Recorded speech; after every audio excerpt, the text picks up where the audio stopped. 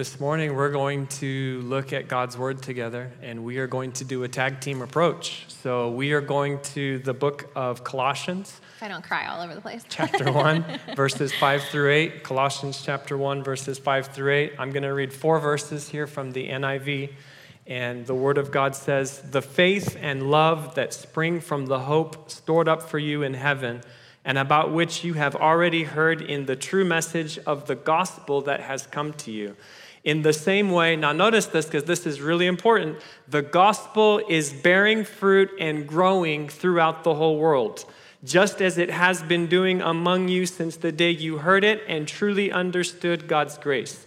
You learned it from Epaphras, our dear fellow servant, who is a faithful minister of Christ on our behalf."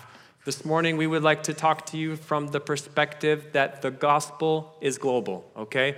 The gospel is global. Paul says here, the gospel is bearing fruit and growing throughout the whole world. Now, I recognize many of you are more academically inclined, so I came up with a secondary title to fit your predisposition, which would be ecclesiastical and missiological momentum for eschatological anticipation.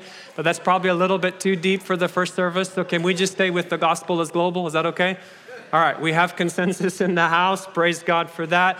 Now, some of you know my story. I was born in Kenya, which makes me a bit of an African American. My mom was born in South Africa. My grandparents are from Canada.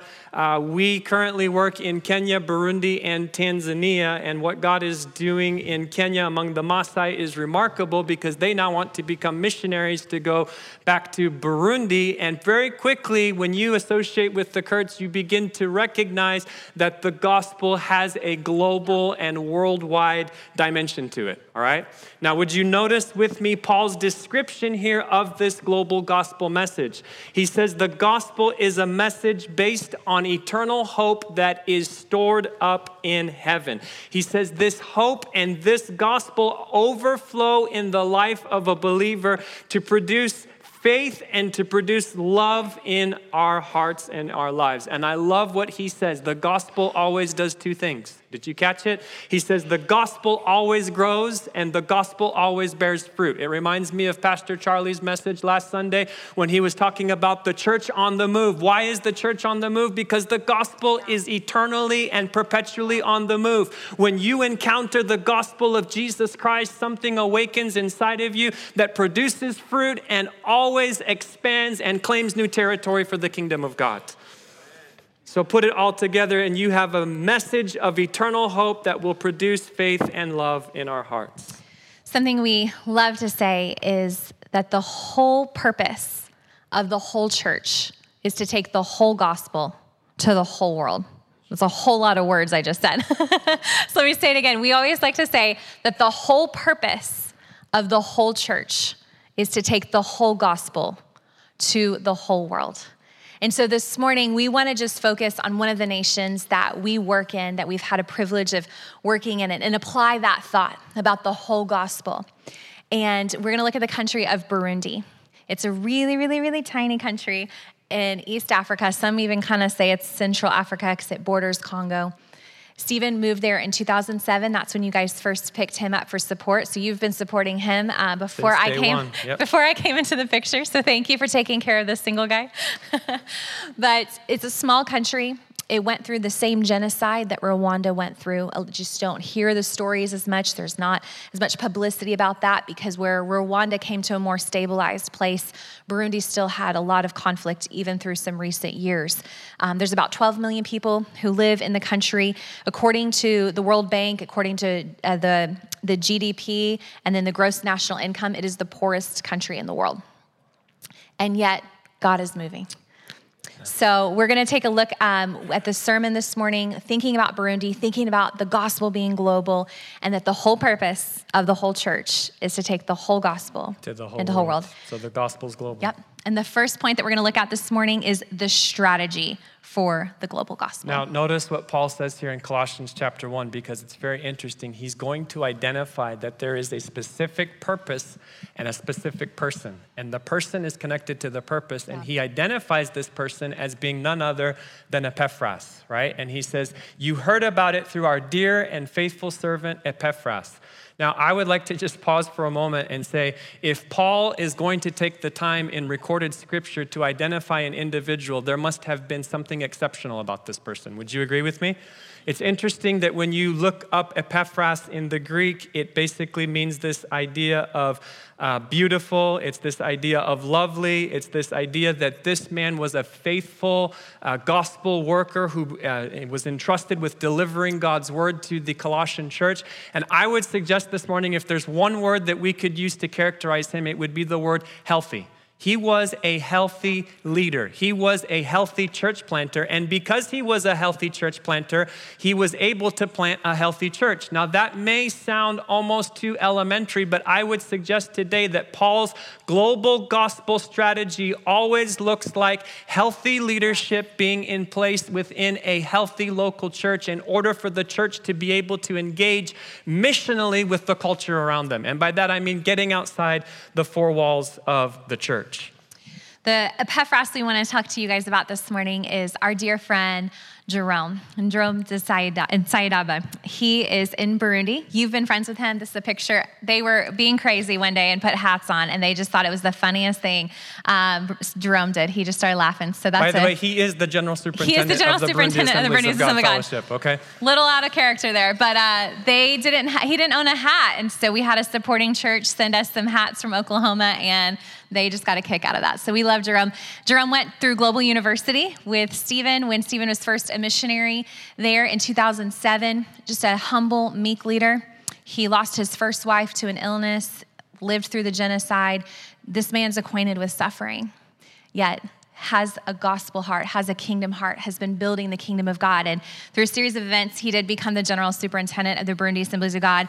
And he is this faithful man who hears from God. And he went to Stephen and the other missionaries at the time. He was an associate pastor in the capital city in Burundi. And he said, I feel like God's calling me to plant a church in Gitega. And at the time, this town Gitega was known as the evangelical graveyard. You did not plant a church in Gitega. Mosques were flourishing, but churches were not. And Jerome said, I feel like that's what we're called to do. And so through a series of events, you guys were a part of helping build a tabernacle there. You were a part of helping launch that church. Since then, the church has expanded. They run over 1,000 people on a Sunday morning. He has, out of his own church, planted 10 other churches. He obviously became healthy enough, strong enough, faithful enough of a leader to be leading the entire Burundi Assemblies of God. He's made beautiful relationships with the Tanzanian Assemblies of God, Kenya Assemblies of God. He now had a vision to start a church planting school. And we've had the privilege to partner with him to help serve that vision of that national church. And now there have been over 50 churches planted because of Jerome's faithfulness. Yeah. There's a picture, I think, of our church planting school right after that. Yeah, these are our current classes. We'll be with them in just a few weeks. There were about 43 students that went through our church planting school. We were actually at capacity this year, which is a great problem to have. And this is all because Jerome has been a faithful leader, and he has had a beautiful strategy for the national church. That's right. So we talked about the strategy of the global gospel. Yep. Let's look at the impact of the global gospel. Yeah. You want to talk about that a little bit? Yeah, you know, there's good news happening around the globe. I promise. I've been out during COVID. I promise there is good things happening. And sometimes we can get so focused on what's happening in our nation or, you know, the other nations that are in turmoil or just this upheaval, weird time that we're living in. But the gospel is good news. And there is still good news of the gospel that is going forth. It is still bearing fruit. Those 43 smiling faces you just saw are actual proof that they are experiencing the gospel and the gospel is going forth. So let me give you some numbers. When I moved to Burundi in 2007, the population was about 9 million people. About 5% were estimated to be born again. So that'd be about 400,000 people. That's according to the Joshua Project. Fast forward to 2021, and the Joshua Project now estimates somewhere around 25% of Burundi are born again with a population of 12 million. So if you do the math, that means in the last 15 years, more than 100,000 people have been coming to Jesus across that country, right?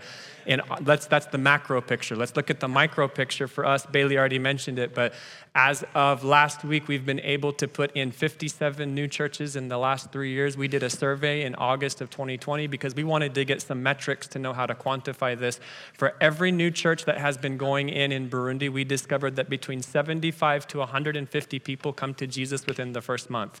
So you do the math quickly and you'll discover that somewhere around 10,000 people just in the Assemblies of God have come to Jesus in the last 3 years. That's worth celebrating. That's an illustration of the gospel is global. One of the examples of the impact that we can tell you from Burundi is a pastor, we call him Superman. I think there's a photo. He wears this hat, Pastor Laurent. We love Pastor Laurent. He planted a church 13 years ago when he was about 60 years old. Now, what's interesting about that, the life expectancy in Burundi for a male is about 61 years old. Right? And we like to retire in America even around 65, 70. And here he is planting a church, and he planted it in an area where they were a little hostile to the gospel. There's another world religion, right, that's in that area that didn't want him there, didn't want the church there. And he served that community. He loved that community. He showed up faithfully every week as a pastor. And on Sunday mornings, they have, you can kind of see, I think on the right-hand side, you can see the blue door, and there's aluminum sheeting on that roof. And what the community would do on Sunday mornings as the church would gather is they would throw rocks at the roof to create a really loud, distracting sound. And this went on for years. He's been faithful. The church wasn't really growing. We had a donor come to us and say, hey, would you have a project like schools that we could get behind? And Stephen and I said, yeah, actually, we really want to start primary schools in Burundi. And Pastor Laurent's church was one of the first places that we put a primary school, which you can see in the background, on his property. And when that happened, the community all of a sudden realized what you've been saying about your God, what you've been saying about Jesus is real. How many know something powerful happens when the church gets outside the four walls of the church and begins to serve the community and engages missionally to serve felt needs? It begins to speak of the impact of God's love in a tangible way. And they saw, you love our kids. You're providing something that is not available for our children.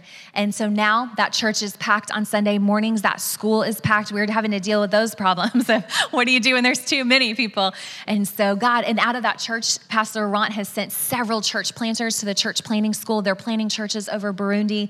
So when the gospel is making that impact in that place, there's good fruit that is bearing. The third part that we want to talk about this morning, we've talked about the strategy. We've talked about the impact. We want to look at the experience of the global gospel. Notice what Paul says here in Colossians 1 again, because it's very interesting. He says, the faith and love that spring from the hope that are stored up for you in heaven. Now, let me ask a question. What would you say characterizes Paul's global gospel? I would suggest to you that it's intangible qualities and characteristics that our world are dying for in the year 2020 and 2021, the hope and love and faith that can be found in no one else other than Jesus Christ, right? Now, here's the dilemma, because in the West, and I guess many other parts of the world, we often associate the gospel with material exchanges or material interactions. And the transaction might go like this. Who needs Jesus? Okay, he's going to give you a better job. He's going to give you a better car. He's going to give you a better house. Now, we believe in God's blessing and provision in our lives. Amen? However, at some point, if the church is not deliberate to articulate the intangible benefits of what Christ does, that it is exclusively his love, his faith, his peace, his joy that he releases internally in our hearts, what we do is we set up a dichotomy where if someone doesn't receive the same blessing that quote unquote has been predefined, they somehow feel that God has failed them or let them down. And I love what Paul says here in this place where he says the experience of the global gospel. Do you know we have a dilemma and a challenge to make sure that we are presenting Jesus period and not Jesus plus. Jesus plus looks like come to Jesus and ... You get the Ferrari and the Porsche and the car and the new house and the new dog and the whatever else it may be. And I think Paul's perspective here is to give us a wake-up call and say, do you know that if all that you have is Jesus, you have more than enough? And did you know that if Jesus never does another single thing for you in your entire life, he's already done more than enough at the cross of Calvary to ensure that you will be eternally blessed in heaven? Oh, that's so good. There's just such beauty in showing up in places where Jesus is enough, right? It's so beautiful when we can really say Jesus is enough. And there's a pastor I want to highlight out of Burundi as we look at the experience of the global gospel. And his name is Pastor Celestin. Pastor Celestin, so sweet. He graduated from our church planting school last year in the middle of the pandemic. We had actually not even met Celestin until we showed up at his church that he had planted. He left church planting school in June last summer. He comes from the third tribe that's in Burundi. There's 3 tribes. 2 of them were the ones that people famously know that have been in conflict, the Hutus and the Tutsis. And he comes from the Batwa people. The Batwa are the Pygmy people. They're severely marginalized. And he went right back into this community in a place in northern Burundi. And he went door to door. And instantly, like 150 people in that tribe came to know Jesus. This marginalized community, because Celestin was faithful to go. And we got to pull up there last November. It was almost dusk. We weren't planning on going. And we talked about our Epaphras, Pastor Jerome, Bishop Jerome. He said, let's swing by there. Celestin gathered people in the community. They showed up at the church. And it was almost dusk. There's no electricity in this area of Burundi, so it's very, very dark. But there was enough light. And as we opened the car doors, this sound erupted. And they were singing. I won't sing for you because, as Pastor mentioned earlier, people used to sell albums, but you would not want to buy ours if we were singing anyway. So, but they were singing this song called Karibuni, basically saying, welcome, you're welcome here. And the joy that they had as new believers, those who had been so marginalized, cut off from the rest of society, felt that intense joy, and they danced and dust went flying everywhere. And it's such a beautiful, tangible experience that we have had, that they have had with the gospel, because there was a beautiful vision for the gospel being global. Yeah, and remember, this is the poorest country in the world. No shoes, no electricity, nothing, and yet the joy is tangible. So people often say, well, you guys must be such a blessing to them. And I go, well, I hope so, but let me be honest with you and say they are far more of a blessing to us, because they remind us over and over again that church is not about stuff. Yeah. Church is about experiencing the reality of who Jesus is. Yes. And it's beautiful when you show up and there's not Jesus and something else. I want Jesus and my air conditioning this morning. I want Jesus and my favorite worship song. I want Jesus and Pastor better not preach anything that steps on my toes. They just want Jesus. Yeah. And so that is the experience that this gospel brings. And yes, we're helping this community with their fundamental needs, because there are great needs there. But it's beautiful when it's just Jesus plus. Do you want to kind of, there you go. We're just trying to keep you on time and not keep you in an Africa service this morning. So we're used to going 5 hours, so I don't know what you had planned the rest of the day, but we'll let you out by like 2. So the 4th thing we really want to look at as we wrap up is the vision for the global gospel. And how many know that when a missionary from Africa says that they're closing or wrapping up, it doesn't mean anything, right? Okay, just checking. All right, so we've said that, the gospel's global, right? And I love this idea here. By definition, the gospel is indeed global. It's worldwide in its scope, and this gives us a perspective that's bigger than ourselves.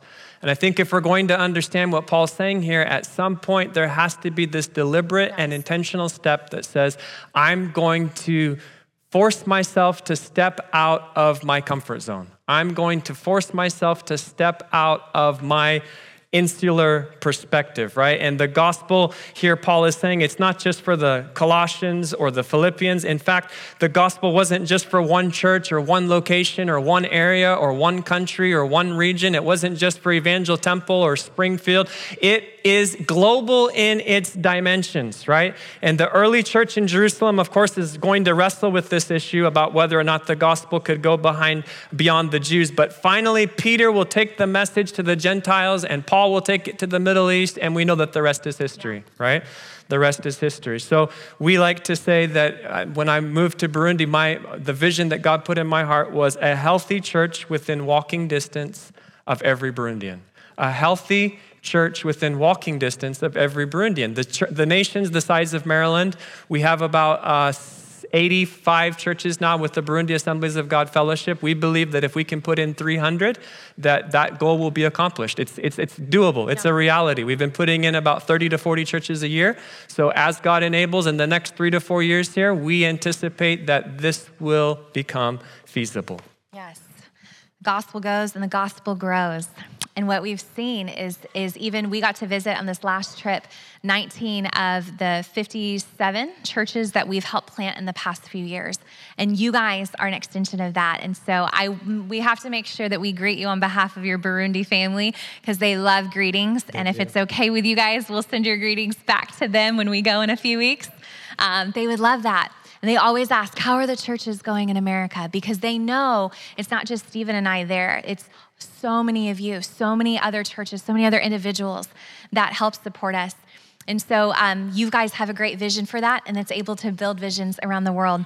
One of the last stories we want to tell you of Burundi is our friend, Pastor Adrian.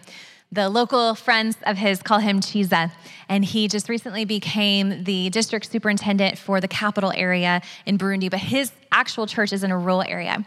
And not too many years ago, he was selling banana beer. Did you know that that was a thing? Because I did not know that that was the thing. I was like, I'm Pentecostal. I don't even, didn't know banana beer was something that existed.